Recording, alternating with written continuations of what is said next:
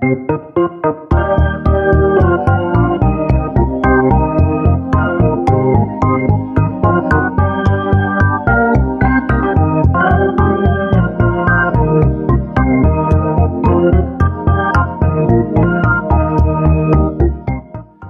back to Swift Unwrapped. I'm Jesse Squires. And I'm JP Smart. We have a sponsor this week. And this episode is sponsored by Perfect. Perfect is a server-side Swift set of technologies, and they've recently released the Perfect Assistant that can help experienced developers, whether they're senior or newer ones alike, to have a set of convenience tools to work with Swift on the server. So the Perfect Assistant is a Mac app that will drastically simplify the deployment process and allow iterative development, not monolithic deployments. It's faster and easier working in Perfect than working in the terminal. You can point and click, drag and drop, integrates with Docker, with AWS. It even enables pre-flight testing, which would allow you to catch errors before you deploy. So you can check it out at perfect.org/en/assistant. Again, that's perfect.org/en/assistant. Our thanks to Perfect for sponsoring this episode. And today we're going to be talking about the new Swift 3.1 release and some improvements to the Swift package manager. So just a few days ago now, Swift 3.1 was officially released with Xcode 8.3. And there's an official blog post on swift.org announcing the release. So this has been in the works for a while. This is the first big update that we've seen for the past few months, and this is what's been in progress since late last year. So yeah, there are about 8 Swift evolution proposals or so that were included, along with tons of other fixes and improvements. The Linux implementation has seen a lot of progress, more. I see what you did there. And a lot more of Foundation has been implemented on the Linux side. But I think one of the biggest features of this release, and one of the areas that saw some of the most changes, was the Swift Package Manager, which had a number of proposals that were implemented and included for Swift 3.1. Yeah, I feel like a ton of work there happened right under the wire, where you had Ankit and Daniel Dunbar really working around the clock. It almost looks like right up until the very end of the release cycle.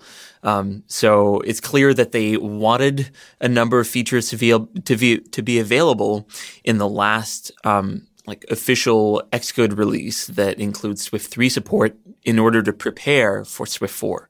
Yeah, definitely. They've been working super hard to get these things through. And, the package manager in general is still pretty young, and there's still a lot of work to do compared to a tool like CocoaPods, for example. But it's definitely getting closer with each release.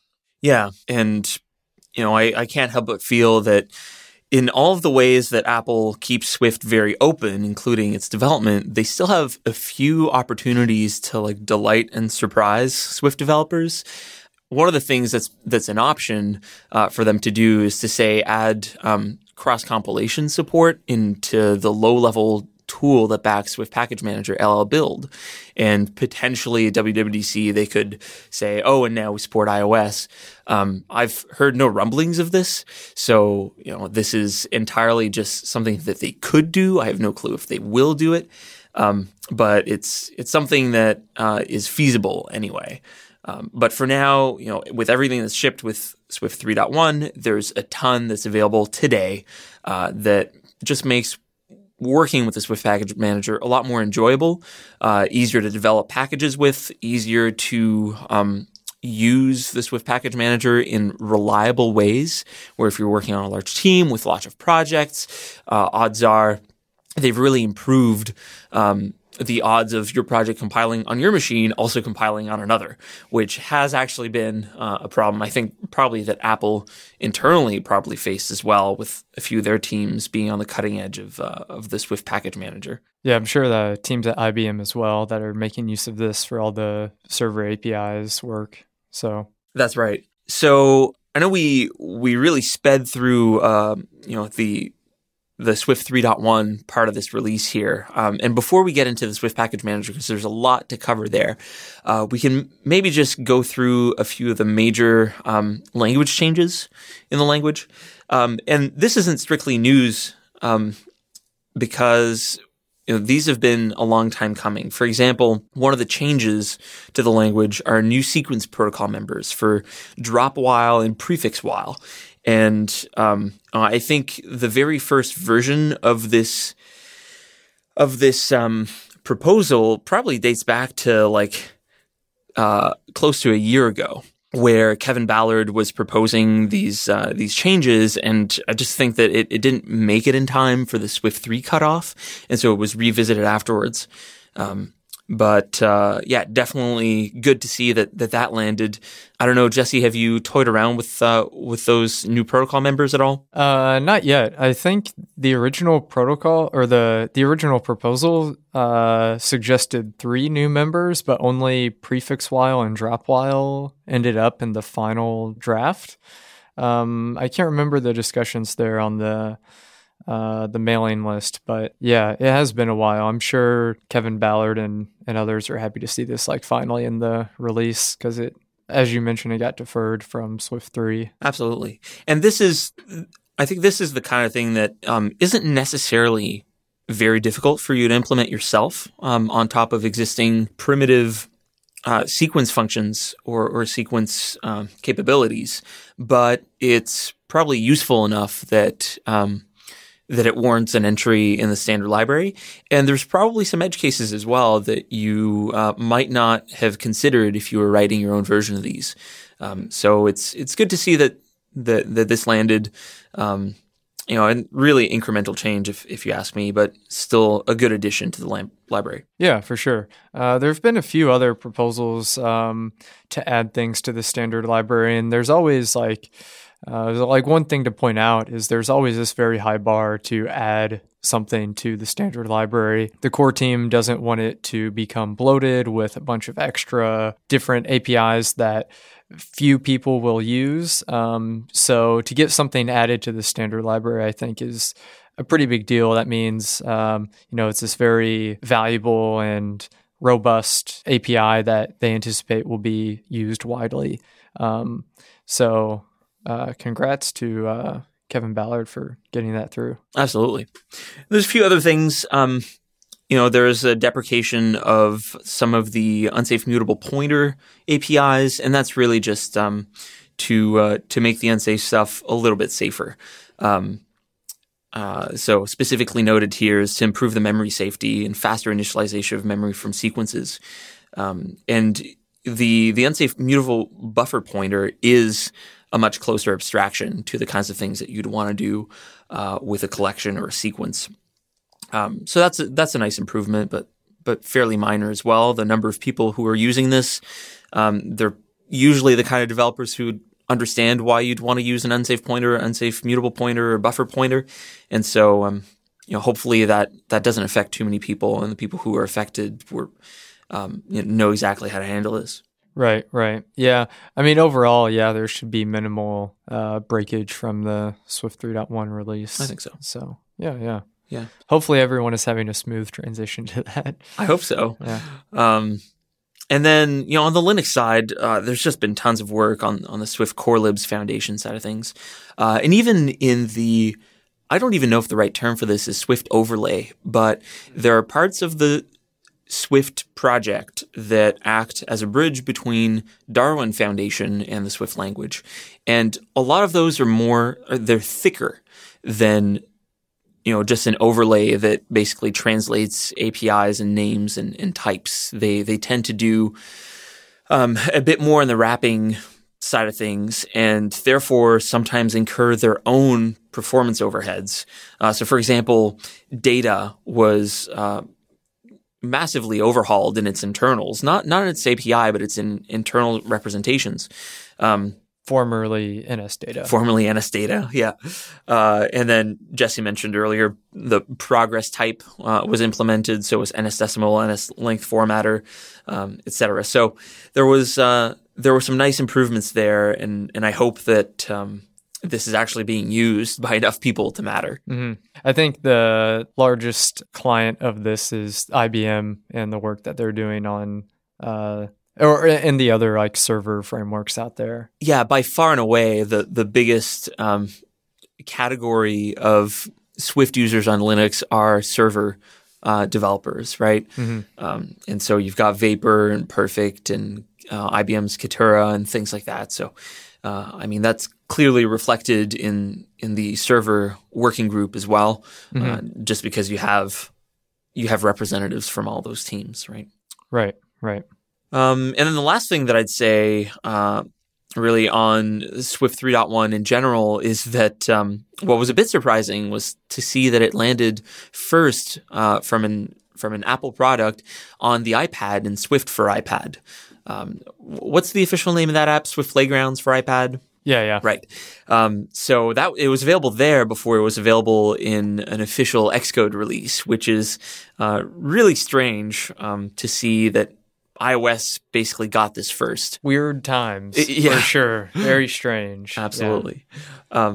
So, interesting to see that they're continuing to push for Swift Playgrounds for iPad, and it's not just this fad or temporary fascination to try and experiment. Like, they've really continued to develop for it and even to ship things first on there. Right. It makes me feel like the iPad is becoming more of a first-class citizen with regard to development. And yeah, there have been, discussions of what Xcode for iPad would look like. I feel like we're still pretty far from that. We're very far. Yeah. But it's interesting to think about for sure. Yeah. And when you think of, like, you take a step back and think of it pragmatically, right?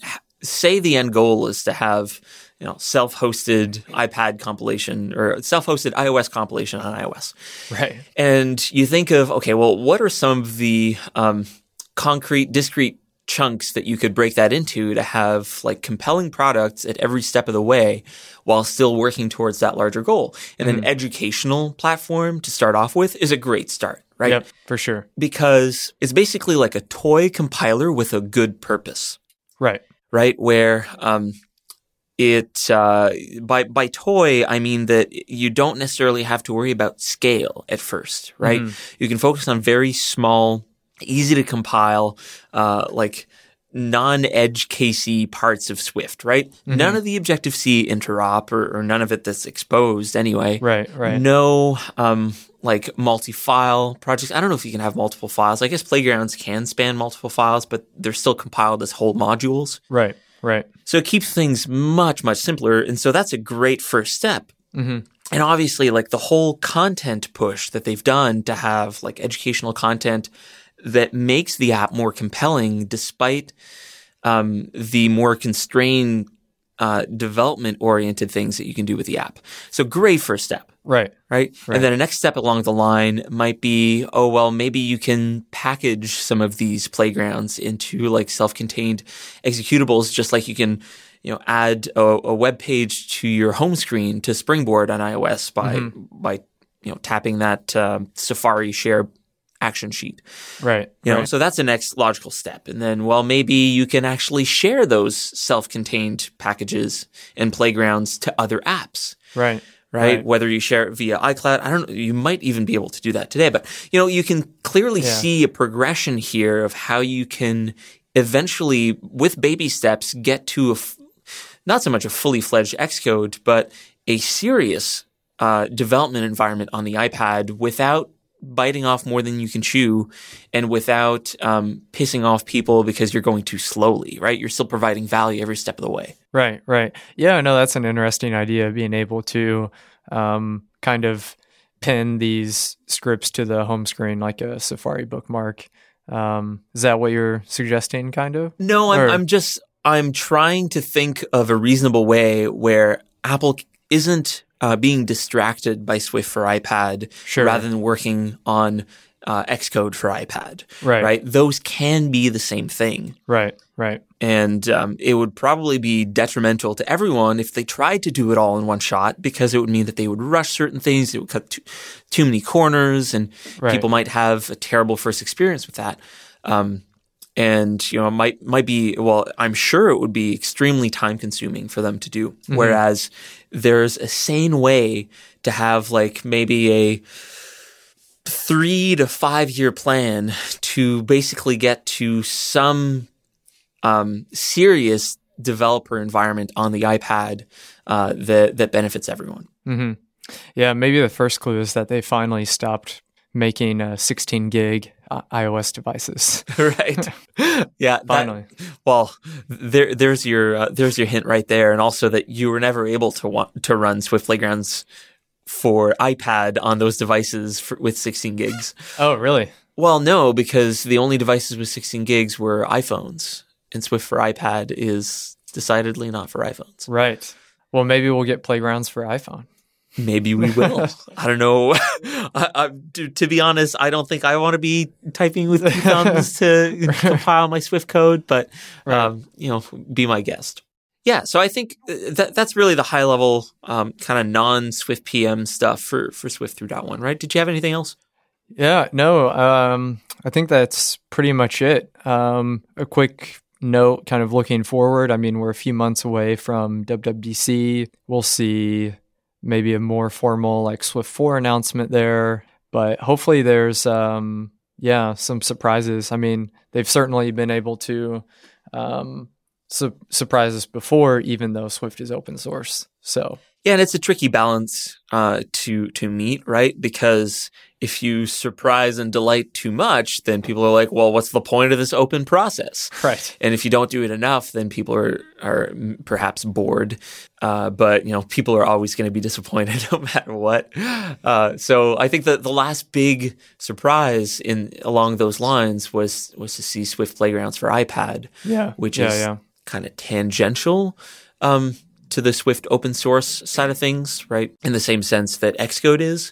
It's kind of funny to think of Playgrounds and Xcode as being tangential to Swift open source, but bear with me with that definition for now. So one of the things that they could do is to have another closed source tool that benefits from Swift, right?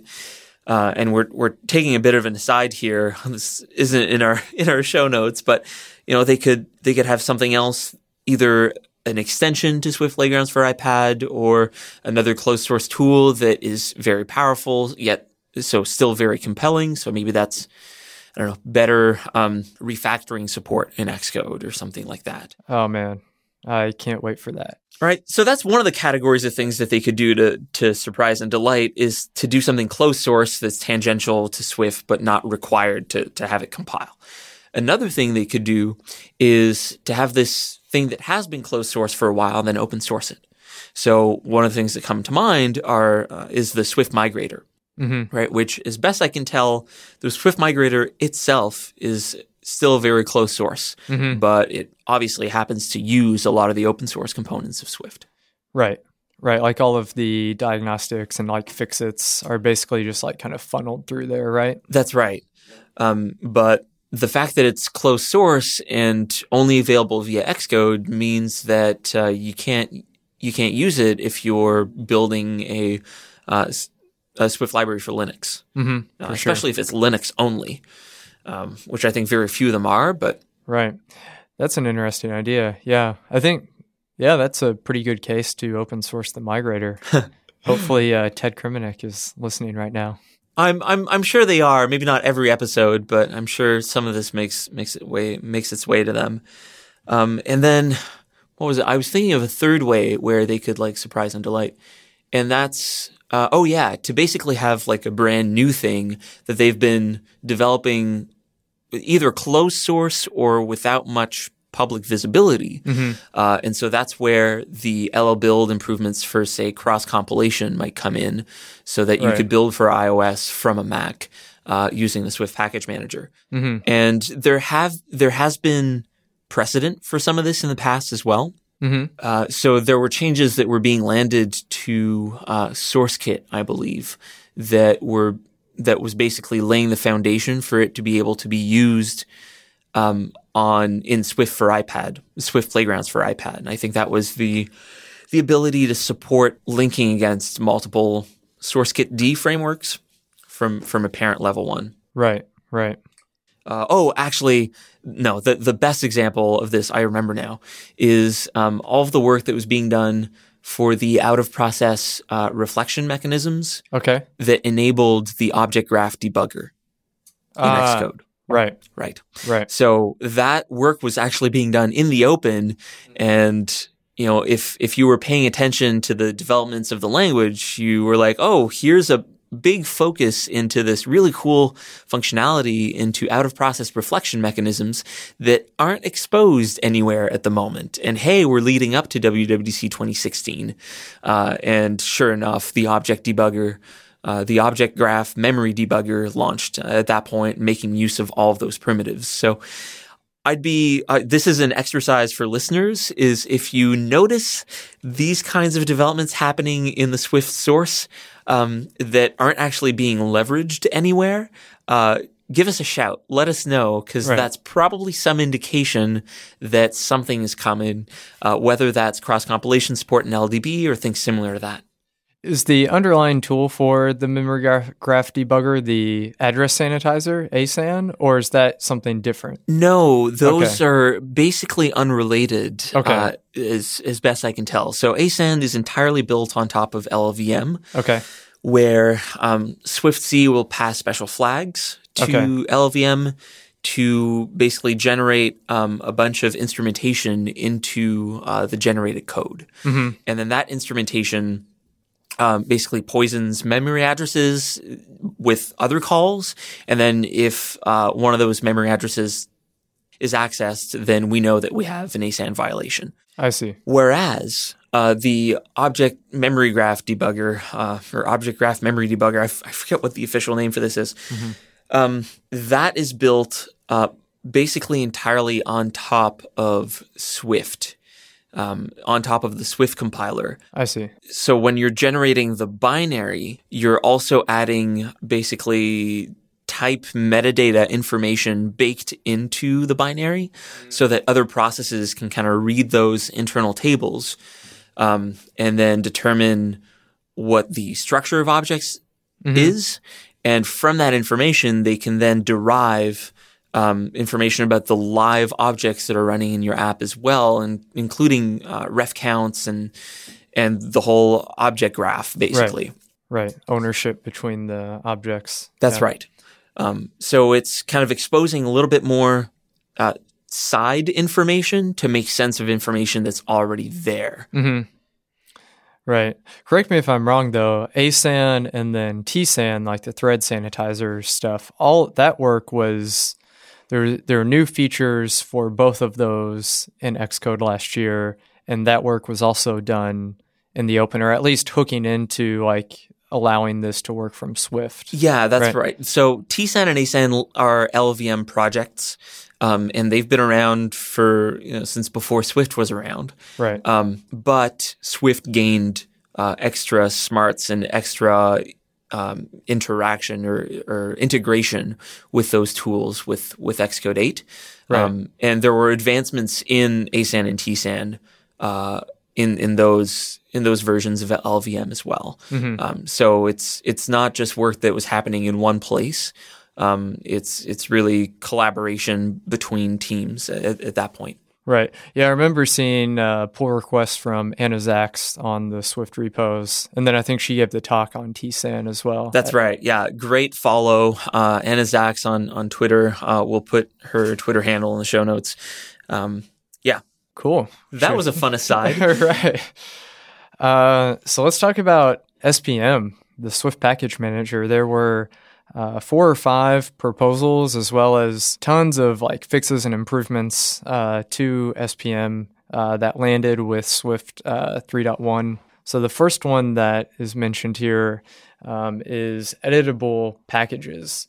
So this allows users of SPM to kind of begin editing on a package. SPM kind of moves source files around and allows you to modify a package that you have and avoid updating it as you're developing. Anything else to add there? Yeah, that's exactly right. And I think a very practical use case for this is, say there's a new Swift version that comes out, like Xcode 8.3 or Xcode 9, which should be soon. And you basically want to update your Swift PM project, but all of its dependencies may or may not have been updated.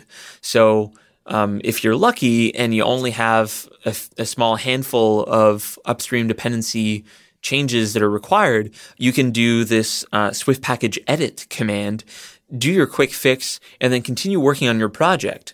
And one of the nice things about how this is built is that it continues to be a Git repository in the edited version of the package. And so if you want to upstream a change back to the project, it's extremely simple to then do that, because you can just create a new branch, push it up to your fork, or if you have push access to the source of this package, you can just push it up straight there.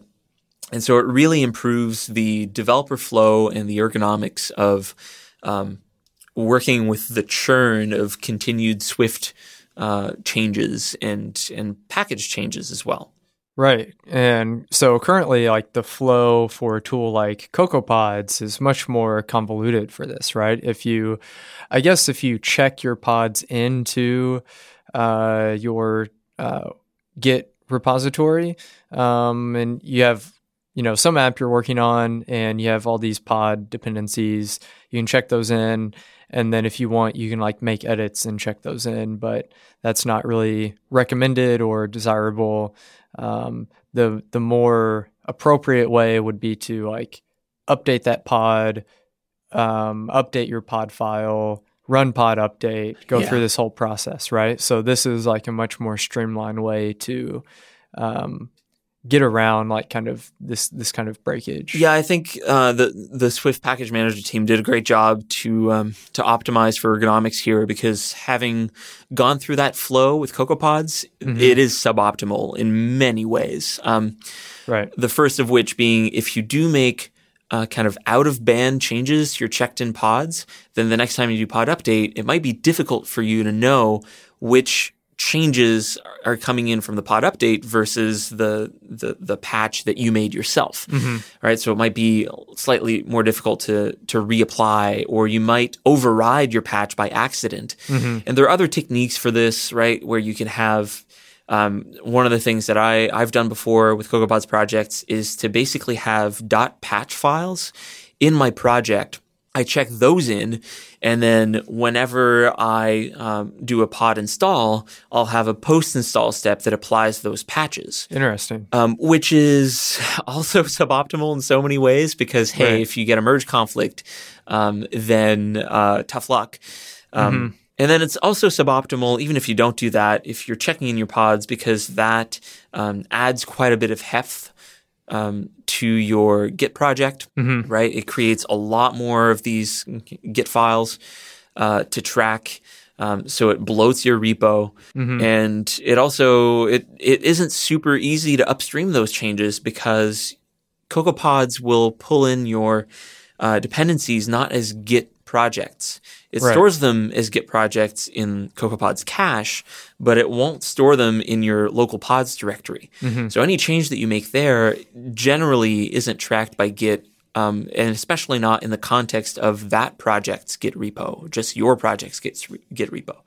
So I feel like the Swift Package Manager really considered a lot of those friction points Right. from other tools that allow you to do some level of this, and really found a decent compromise. Right. So then the workflow here, your packages directory will just contain the full Git checkouts for all of those packages, right? That's right. Okay. Interesting. Yeah. So this actually brings us to another Swift Evolution proposal that was implemented and shipped with Swift PM and Swift 3.1, which is Swift Package Manager version pinning. Yeah.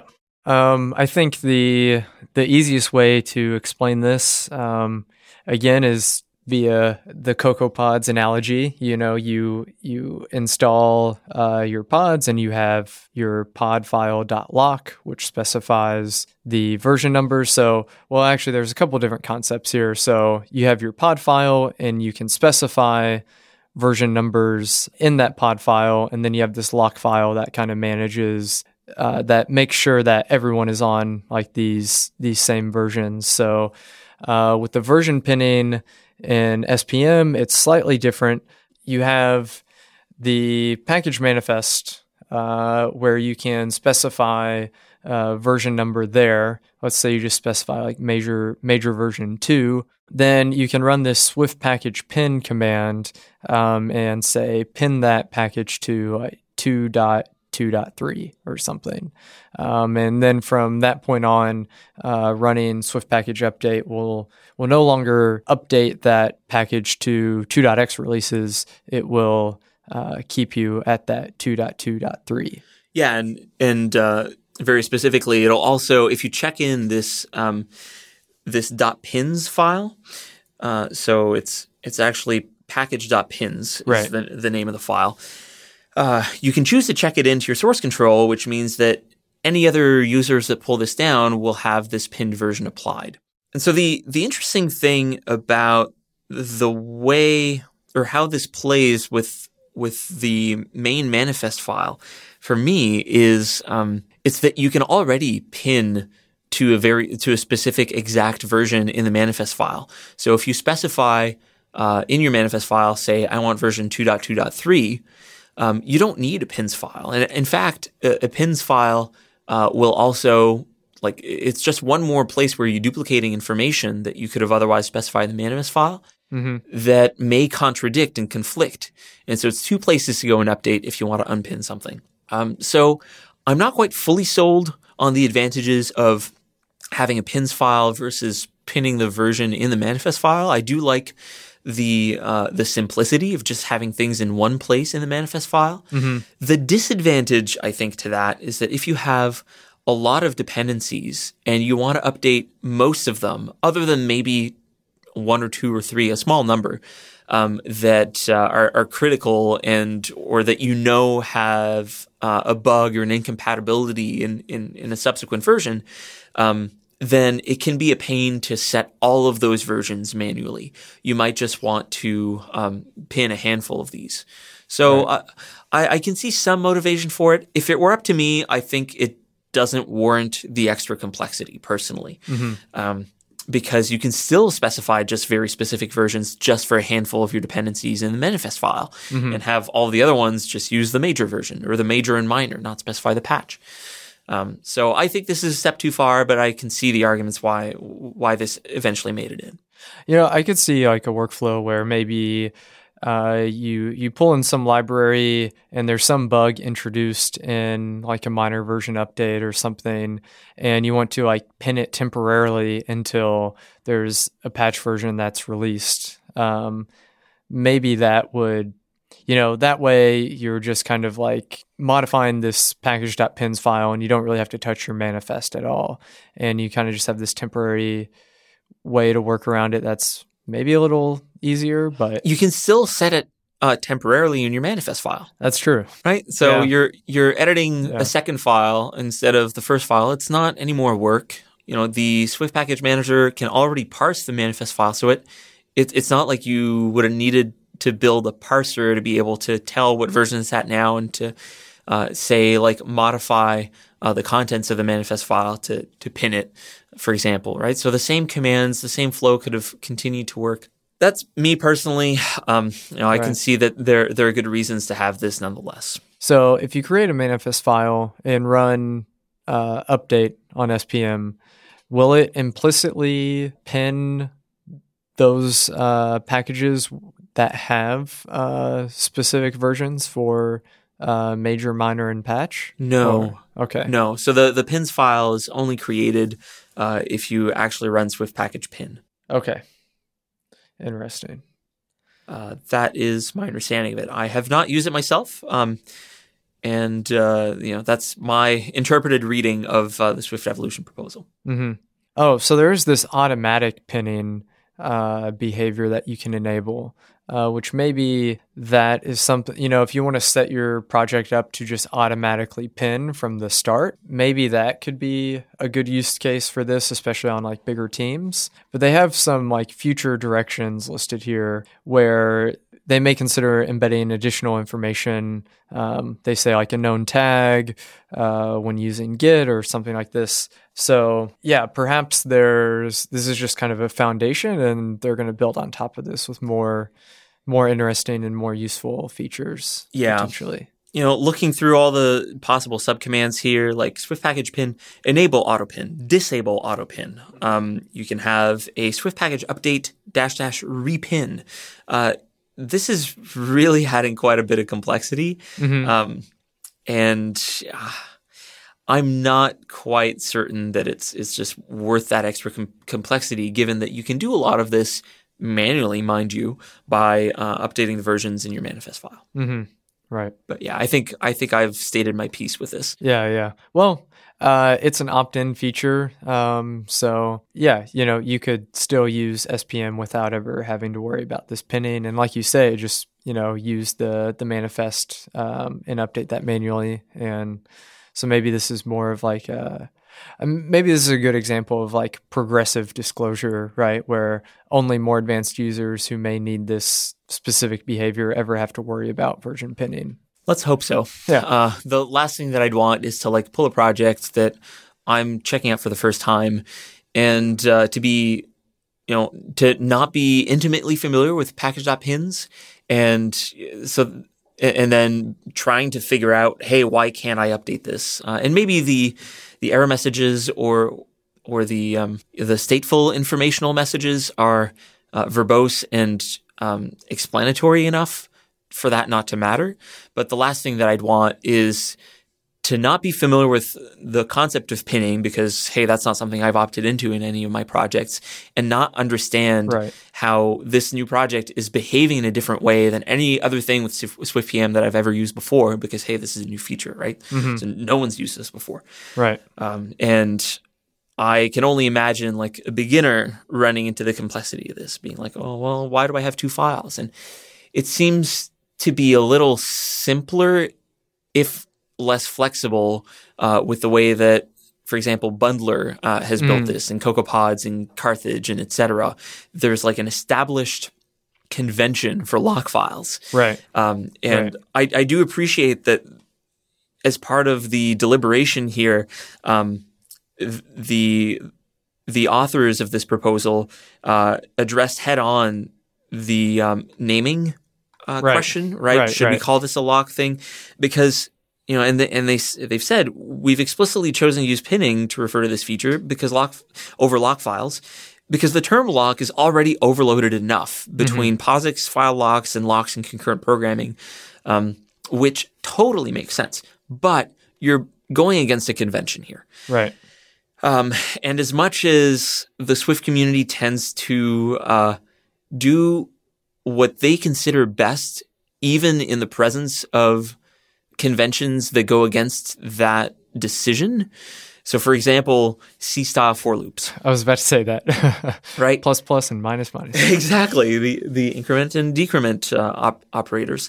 I feel like there's just so much with this proposal that I have doubts about, that it just adds up to, for lack of a better word, cruft,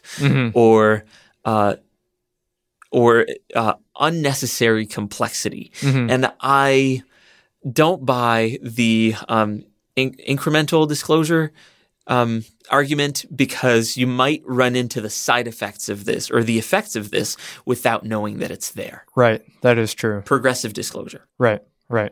All right.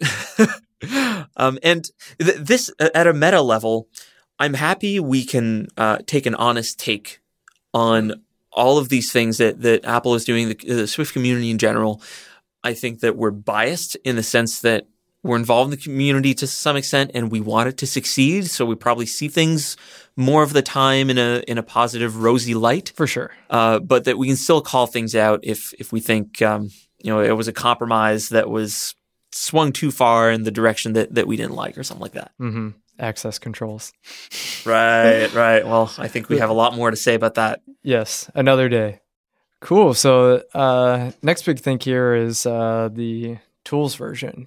Yeah. So we're already over half an hour in, so I think we should probably breeze through these last two, right? So there's Swift Evolution 152, which is the SwiftPM tools version proposal. And then there's 151, so we have them in opposite order, but they really go together here, and that's the Swift Package Manager Swift Language Compatibility version.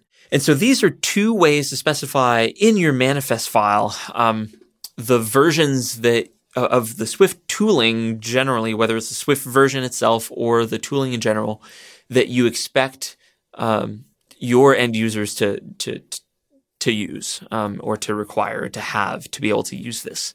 And so the tools version is more a minimum Swift tools version, and that I think is mostly used to distinguish between the old Swift 3.x package manifest file format and the Swift 4 manifest file format. Because this is something that we actually didn't mention, but this is another proposal that that was accepted and implemented. But for Swift 4, the package.swift API will change once Swift 4 ships. So they've actually updated all of the APIs to conform to Swift 3's API guidelines. Right. So that means there's a breaking change between Swift 3 and Swift 4, but the Swift Package Manager is providing a way to basically opt in to that breaking change by exposing this tools version. So if you specify a tools version in your package.swift file that states Swift 3, then Swift PM will then parse the package format as if it was the old API. So they're preserving backwards compatibility here. And this is done with a comment at the top of your Swift package file. It's the Swift tools version command. So if you've ever used like SwiftLint and specified like SwiftLint disable, SwiftLint enable, or things like that, they're basically semantic commands written as comments, very similar to how like DTD is defined for XML documents. So this is a way to specify basically what minimum version of the Swift tools that you need. And then the sister component to this is specifying a Swift language compatibility version, which unlike the Swift tools approach, you can specify more than one. So say your library compiles for both Swift 3 and Swift 4 mode, you can specify those two Swift language versions in your package.swift file. So that's, I think, an overview of those two things. Yeah, and in a previous episode, we at least covered this a little bit, the language compatibility work that went into, I think some of it landed in the Swift 3.1 release, but it's really going to be prominent in Swift 4, where you will no longer have to do this migration up front, like what you had to do with Swift 2 to Swift 3.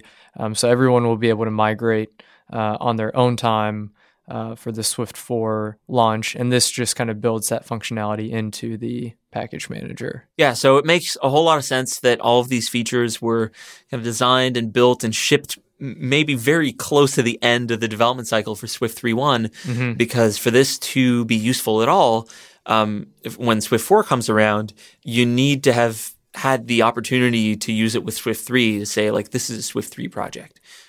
Yeah, exactly.